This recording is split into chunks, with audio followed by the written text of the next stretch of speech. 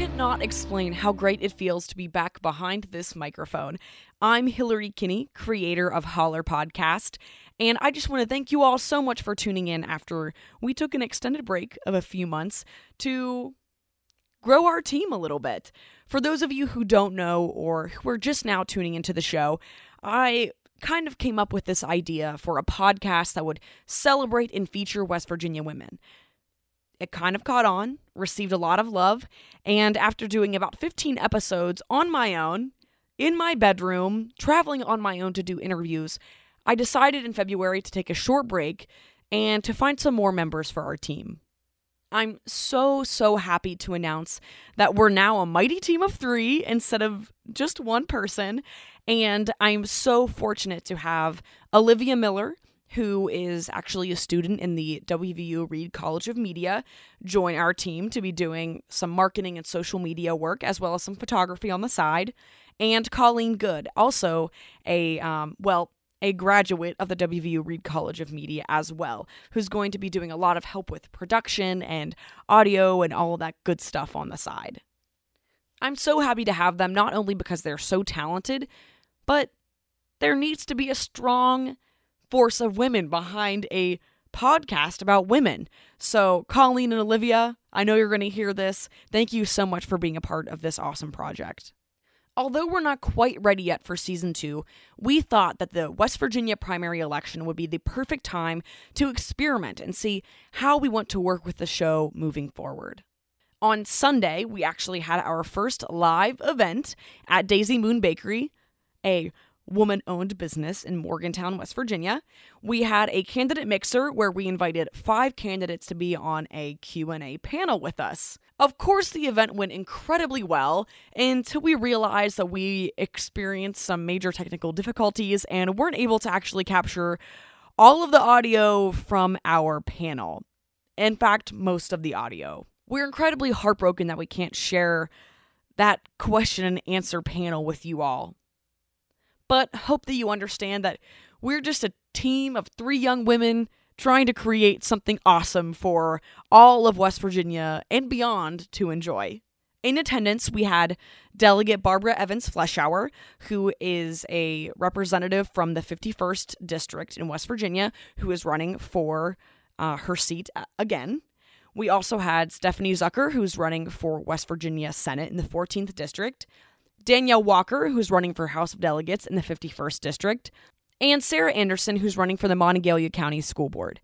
If you check the information in the podcast, you will actually see that we have links and information on those candidates. So please, if you weren't able to make it to the mixer and you want to learn more about these women who are running for office in the Morgantown, Mon County area, please check out their websites and their social media pages.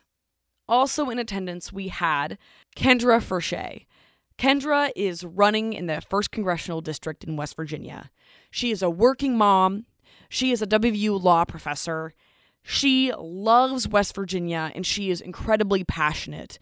And I honestly, as I was going through the interview that I had with Kendra that I'm about to share with you all, I found it incredibly difficult to pick and choose what parts I wanted to include, so I'm giving you all the entire thing.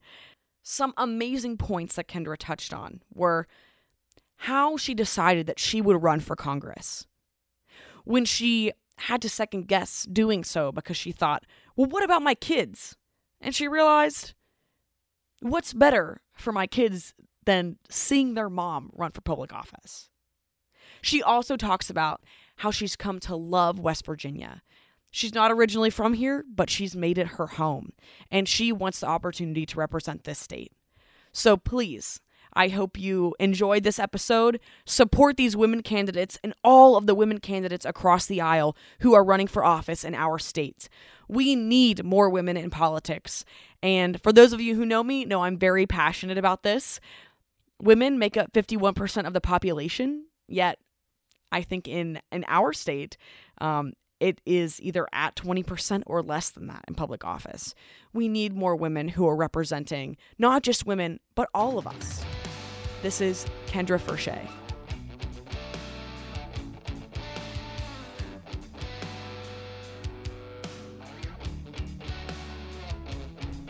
So, Kendra, I've heard a lot about you, read a lot about you, and I love starting at the beginning when I talk about people's stories and what has motivated you. So, you aren't originally from West Virginia. Right. So, what was your upbringing like, and what made you decide to come to West Virginia? So I was actually born and raised until I graduated from college in Michigan.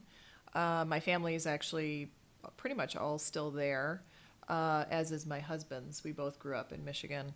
And I left Michigan when I was just out of college because I was really interested in politics. And I went to D.C. and I worked in issue politics for almost 5 years, primarily working to fight vouchers, which had just started and sort of kind of being a thing that we were concerned about with respect to draining resources from public schools, and we were successful. It was one of those political stories that you don't necessarily hear very often, where you have a goal, you have an issue, a particular thing that you see as a real problem. You set out to educate people about that problem, and they realize that it is not the answer, and it's defeated. That's what happened with school vouchers 20 years ago.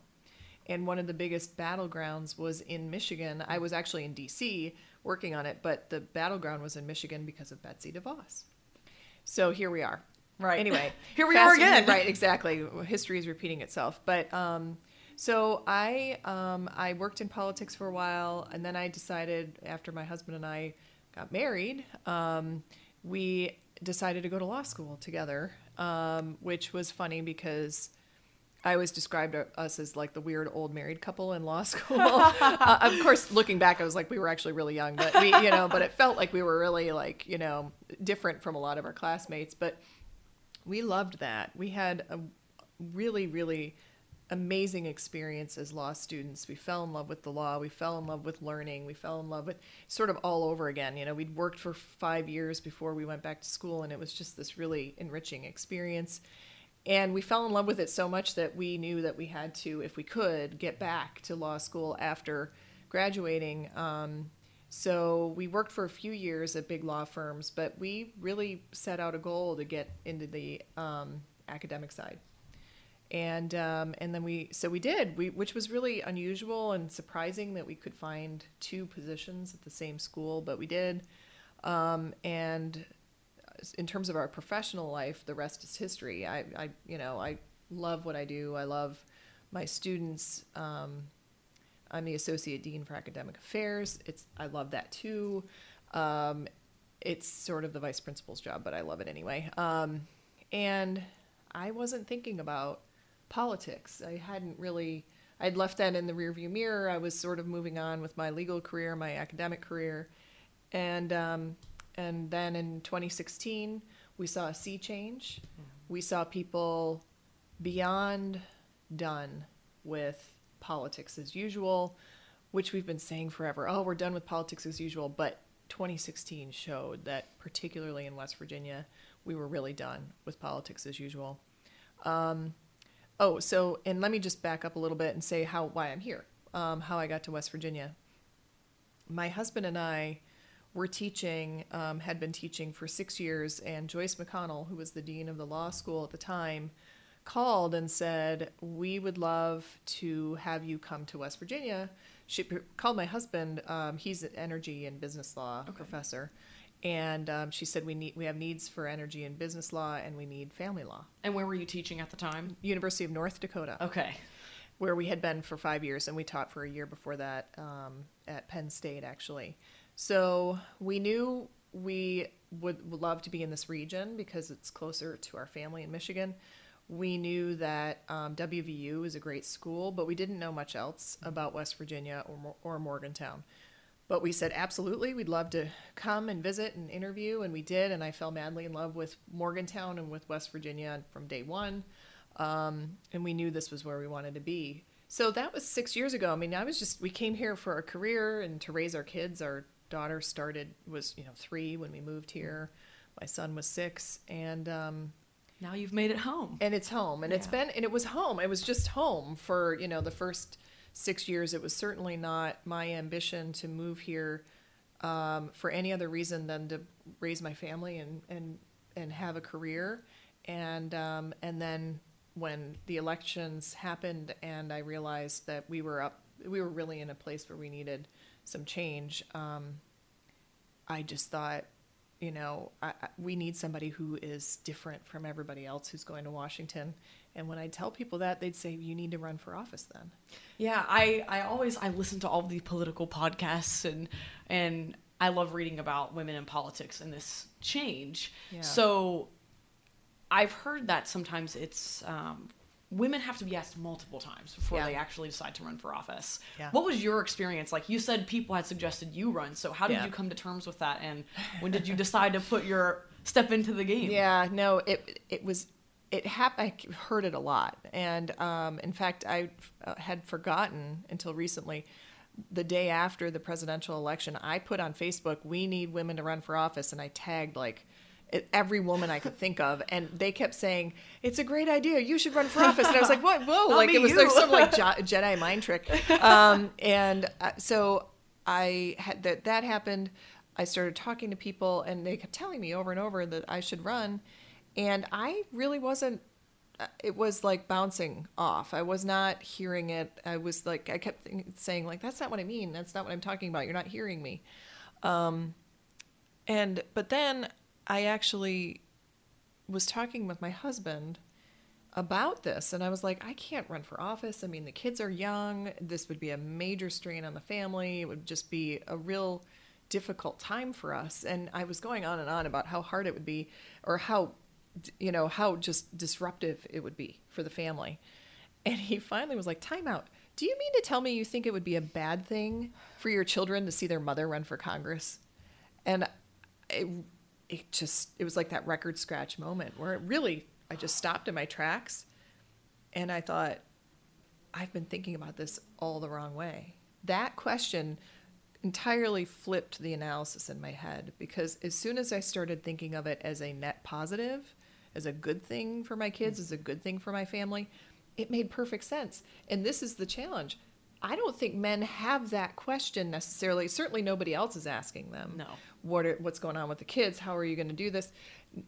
It's like, doesn't matter. You want to run for office? Great. And we women tend to think about all the potential negative repercussions, and we don't think of the positive first. So once I started thinking of it that way, it really changed the analysis You knew entirely. the answer. Yeah. How has the experience been for your family and for your kids? It's been great, actually. I have been shocked multiple times at how beneficial this process has been. And, my husband was right. This has been something really special for all of us to be a part of. The kids come with me if they can. I mean, they're busy now. They're in 7th and 4th grades. So they've got, Girls on the Run and track practice, and they're involved in the Morgantown Theater Company here.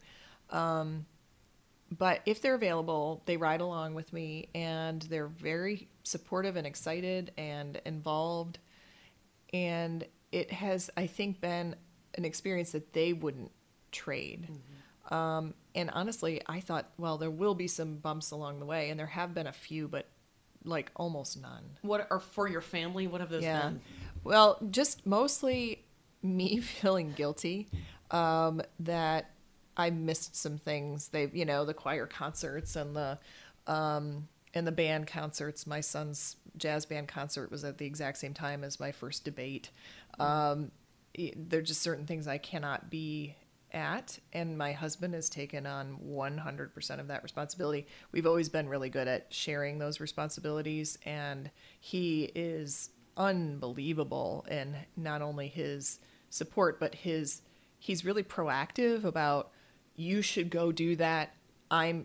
He's really constantly pushing me to do more and go out more, even though it means more for him to do at home. So like every single responsibility has shifted to him. What is some advice you would give to a woman who is interested in becoming a community leader or running for office? Yeah. Women, we have so many different situations and challenges that some women might not have the same opportunities or resources to be able to run. Right. For single moms, it might be hard to run for office. So what's some advice you would give to women? Right. So women tend to be, I think, very, very practical and very pragmatic. And so we start with what's going to be hard. I think women should reverse that and start with the pros. Make your list of pros and cons, but start with every single pro you can think of, and don't go to the cons until you've exhausted that list of pros, because you want to front load the good stuff and make sure that that's the lens you're looking at, looking through when you're making a decision like this. The other thing is, and it seems really weird, but you have to practice saying things that sound insane coming out of your mouth, like, I'm running for Congress.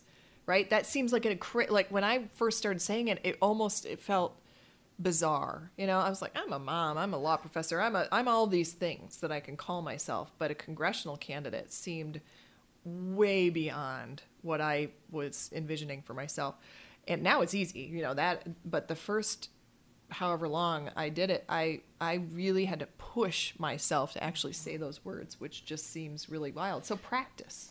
Right? Practice. Just stand around when you're in the house, in the shower, whatever. Practice saying those words that seem improbable. So, sort of behavioral psychology. Right. And also try to set aside it's really tough to do, but try to set aside the artificial barriers that people will suggest are a bigger deal than they are. One of the main reasons why I hesitated to even consider running is that my kids are still in grade school. And then I started thinking, but isn't that what we want? Don't we want parents whose kids are still young enough to be in public schools? Don't we want parents who work full time? Yeah. Don't we want, women who have done the carpool stuff? Average people.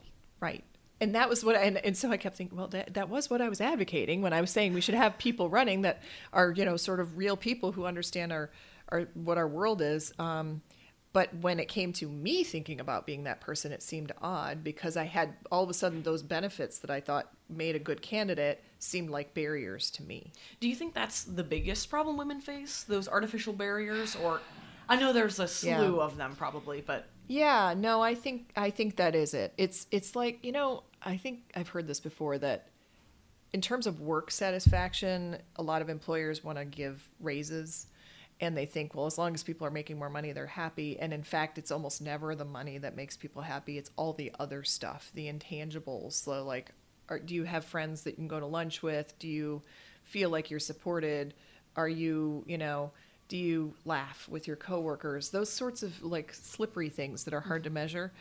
All of those sorts of intangible factors are the things that weigh on you the most in this process. And they're usually from the negative perspective. Like what are the sort of what's in the shadows of the decision. So you can say to people, well, these are my factors that I'm using to decide, but it's really the other stuff, like, I'm not going to be able to exercise, which it has been a real challenge. Sure. Or if I do, I feel like I'm really not doing what I'm supposed to be doing. I don't know how you want to count it, but at least 2 full-time jobs plus my kids and my spouse. So, and they again have taken all of the responsibility off of me in that regard, but I don't want it all to be my husband's job. I want to be with my family if I can. So, so the stuff that all those little things that kind of make you who you are sometimes have to take a back seat while this other thing is happening, but it's temporary.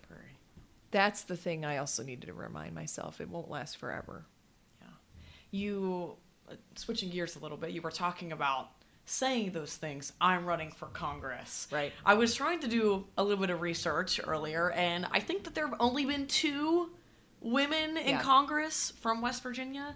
Why does West Virginia need a woman's voice in Congress now? Well, I think first of all, I think we need new people, and women are so underrepresented that's one easy place where we can have people with a different experience than the people who are in there now.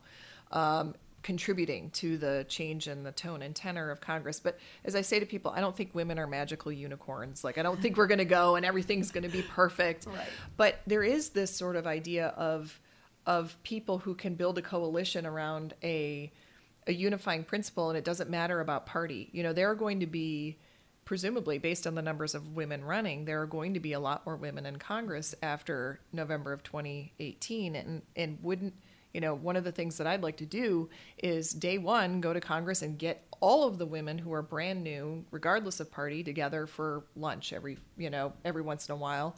And there you've got already a connection with someone that maybe is very different from you politically, but might be someone you can build, you know, some relationships with to make things happen in West Virginia that simply couldn't have happened before because women weren't involved in the process. I yesterday was reading an article about the pilot who flew the Southwest flight that had the engine explosion. And it was obviously an incredibly high-stress moment. She was one of the first women fighter pilots ever in the U.S. Navy, which is funny because that was sort of my dream when I was a kid. Top Gun had just come out, and I envisioned myself like a woman fighter pilot. But, you know, it was the odds are long. You know, I had this whole sort of thing in my head.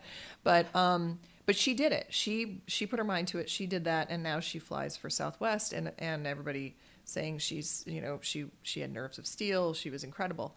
And it made me think, and this is something I go back to fairly regularly, because women have been excluded from so many parts of our society for essentially all of time, right? What could we have now that we don't if women had never been excluded? Would we have a cure to cancer? Probably, right? Not that women necessarily are the necessary or are better than men, but we've excluded half of the population from the problem solving that we need to do to be a functioning society. And you can be sure that there were some incredibly brilliant scientific minds in those women who were really only ever able to stay home and take care of kids, period, full stop. There was no option for them to offer those skills.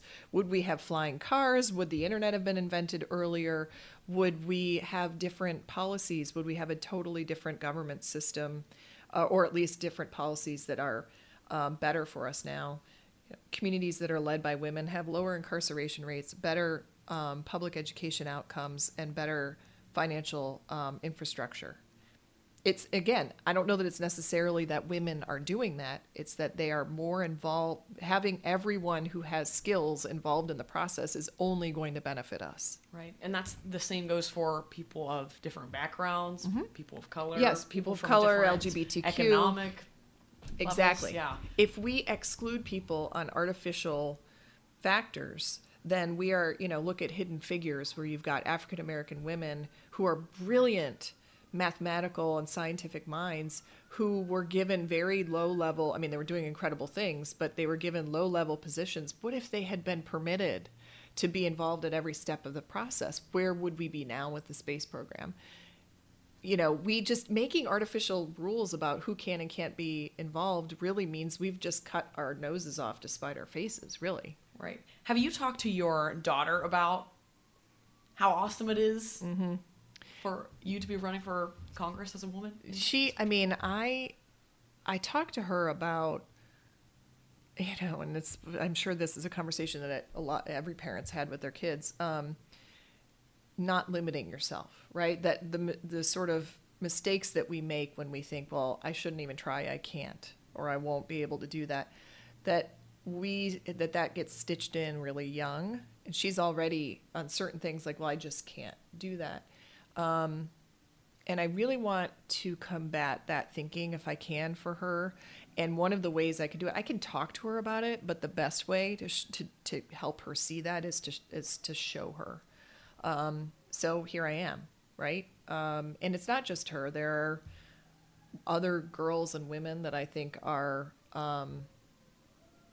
you know, that I think would actually benefit from seeing someone who's just kind of a normal person stepping up and saying, okay, I'll do it. I'm here, and I think this is something I can do, and I can do well, and I'm just gonna try. Yeah. And also, I've always heard the phrase "representation matters," Yeah. just seeing someone who was like you. I always talk about the placemat I had when I was a kid of the presidents of the United States, and they were all old white men. Yeah. So Yeah. it's like if it would have been a woman on there, just one woman, Right. how could that have changed my perspective on leadership and politics and women? So That's right. It would just have seemed possible, and this is the thing that we don't really factor in. Again, an intangible factor is the messaging, the very subtle messaging that in our lives that's just not something women do. So it's not that you're told you can't be president one day.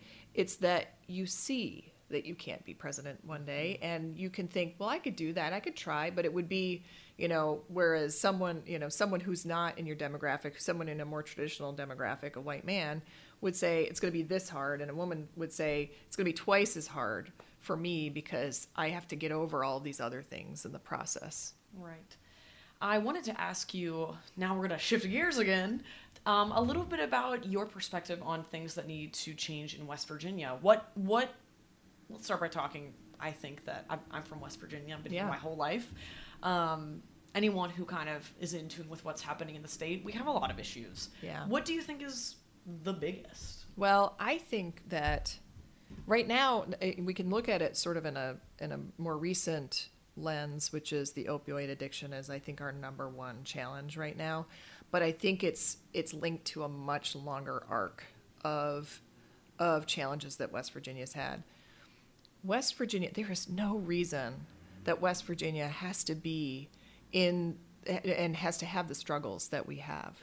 Look at Colorado, which has a very similar topography, has a very similar extraction industry as part of its economy, has a lot of similar challenges throughout history, and where we are now as compared, and where we've been as compared to Colorado, is is somewhat astonishing considering what we have in terms of resources here.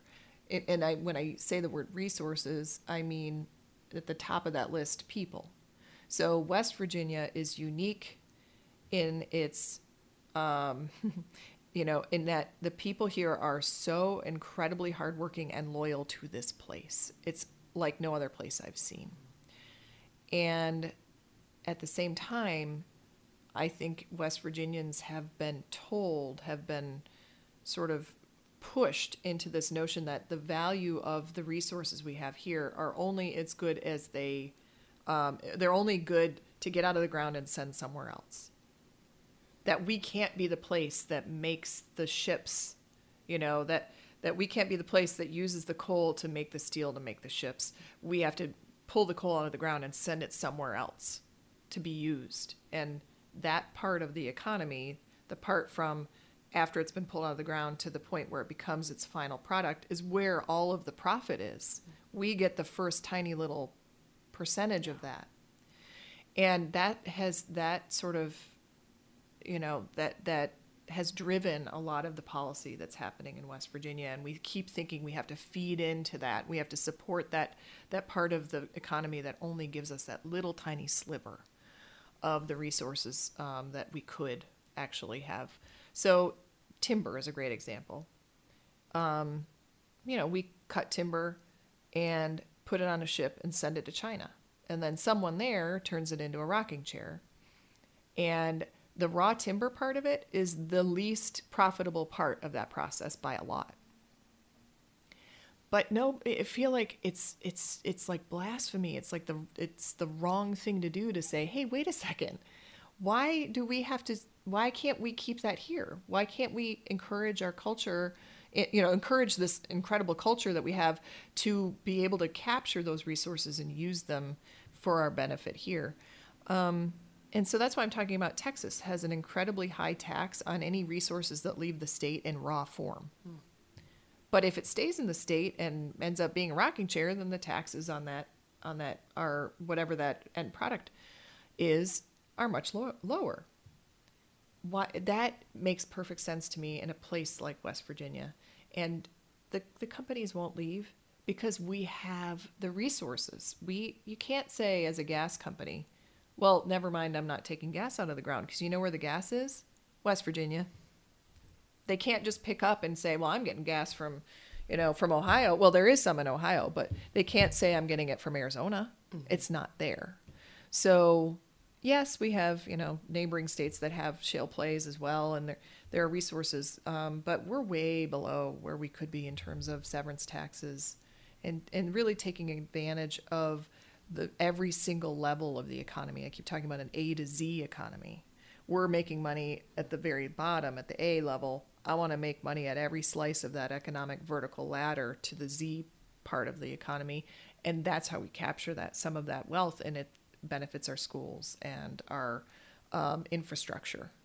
We get good schools, we get good roads, we get better health care.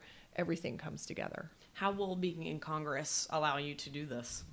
So I think a few things. The opioid addiction crisis needs to be addressed as a healthcare challenge, and I think universal healthcare is how we get there. We need treatment. We need detox. We need to help people who are currently struggling with an addiction that may have started with a legal prescription of pain meds, because people in West Virginia work jobs that end up hurting your back. And so you start on that path through no fault of your own, and then you're in a deadly addiction. So we need healthcare, and the federal government, it can be a very instrumental part in fixing our healthcare system by making it available regardless of whether you have a job or whether you're a certain age. People deserve healthcare, and I think West Virginians really, really do, particularly. At the same time, the federal government can support communities at the community level. Typically, federal funding goes to tax breaks for companies. Well, they're not going to come to West Virginia if the schools aren't good. So, they simply won't. People won't move here if their kids can't go to the school in the community that they're supposed to move to for a new job, so the companies won't come. It's as simple as that. It's actually pretty basic. So the federal government can support communities at the community level with perhaps small loans or small grants for new farms. Industrial hemp is a revenue source that we are completely denied based on a weird, antiquated law. We're the only industrialized nation in the world that does not develop industrialized hemp. And guess what? We're the number one importer of industrialized hemp in the world. We spend millions and millions and millions of dollars importing hemp, which is actually really cheap and easy to grow and has hundreds and hundreds of uses. Marijuana, same concept. This is a revenue stream that we are missing out on. It also happens to be our number one export. It's just not legal. So we're not actually capturing any of the revenue. Yeah. There are plenty, and the federal government's in the way there. Yeah. That's a big piece of this, that the state could do what the state has already stepped in with medical marijuana, and the federal government could shut it down any day if it so chooses. But so we need a change in the law at the federal level, and that is a huge number one priority for me, because I think that benefits our opioid addiction crisis. It's a safe pain alternative, and it creates revenue. So I could go a million directions, right. So I'll stop there. I wanted to ask you, before we wrap up here, I always like talking to women who are on the show about other women in their lives. Who has been a major influence on your life, whether or not it's related to you running for Congress or just your overall success in the paths that you've chosen? Yeah. There are so many.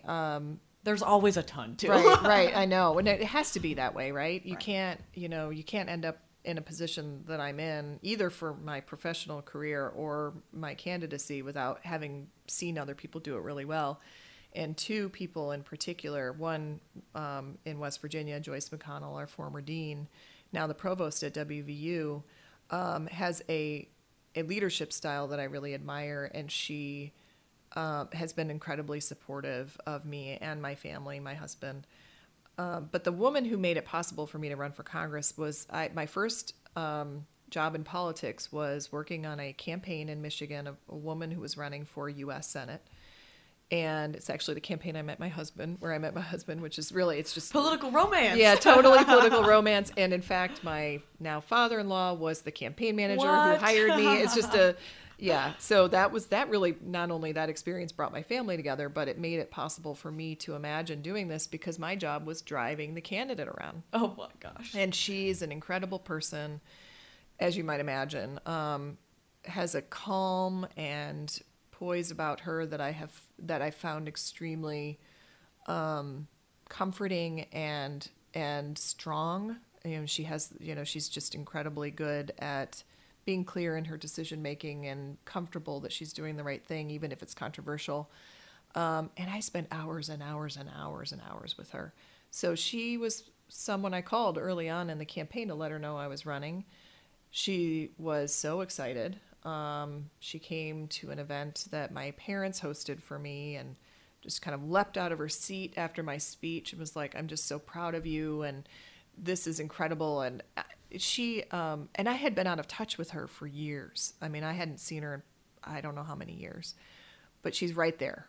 She's right there. And I think of her all the time because, otherwise it's hard to relate to someone who you feel like is really different from you. And so her leadership has been in my mind for this entire process, and she's really made it possible.